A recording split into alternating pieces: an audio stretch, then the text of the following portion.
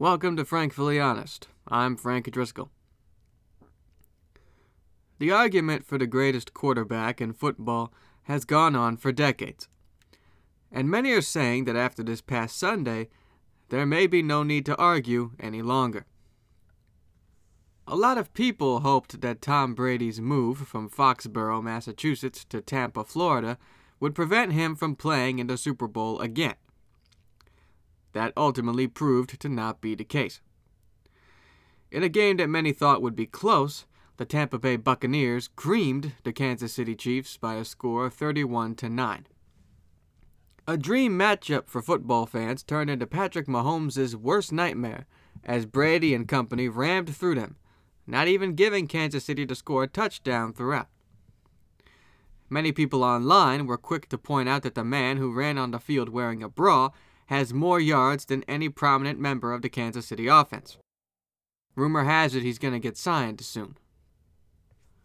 But what everyone is saying is that the Tampa Bay Buccaneers were ready for this game, despite the backstories of some team members. Rob Gronkowski was literally retired this time last year, and not everybody thought he still had it in him. Yet he scored 2 touchdowns during the game. Antonio Brown had gone from team to team, and many thought his mental health would be too much for any team to handle. Yet, with Brady's advice, the Bucs signed him, and he played great on Sunday. Leonard Fournette was unhappy with the Jacksonville Jaguars despite being a top guy for the team and was cut. But Brady got him to sign to Tampa Bay, and he ended up going all the way to the big game and scored a touchdown to boot.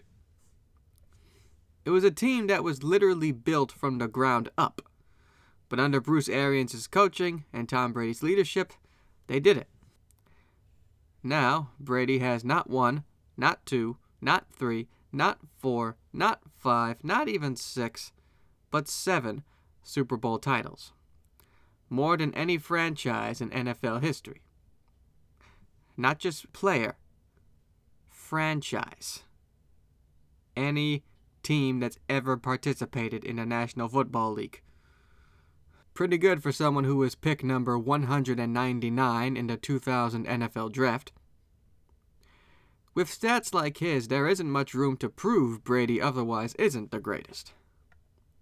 Think about names like Bart Starr, John Elway, Dan Marino, Brett Favre, Joe Montana, Aaron Rodgers, Drew Brees, Peyton Manning, Eli Manning, even Patrick Mahomes. Trust me, Mahomes ain't done just yet. All of whom were and are still great. But some of their achievements are often overlooked by Tom Brady's career, according to many fans and analysts. Despite a couple of injuries and a couple deflated footballs here and there, Tom Brady still found a way to get to the top. And at the end of the day, that's something you gotta respect. Even if you're a Las Vegas Raiders fan like me. Now, I still love Derek Carr and Marcus Mariota, don't get me wrong. Nathan Peterman, not so much.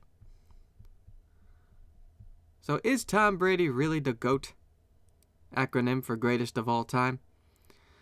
Well, that really depends on who you ask. Some say he is. Some say he shouldn't even be considered. But if you're willing to get a fluid answer, it's basically the same thing if you ask how many licks it gets to the center of a Tootsie Pop. To be frankly honest with you, the world may never know.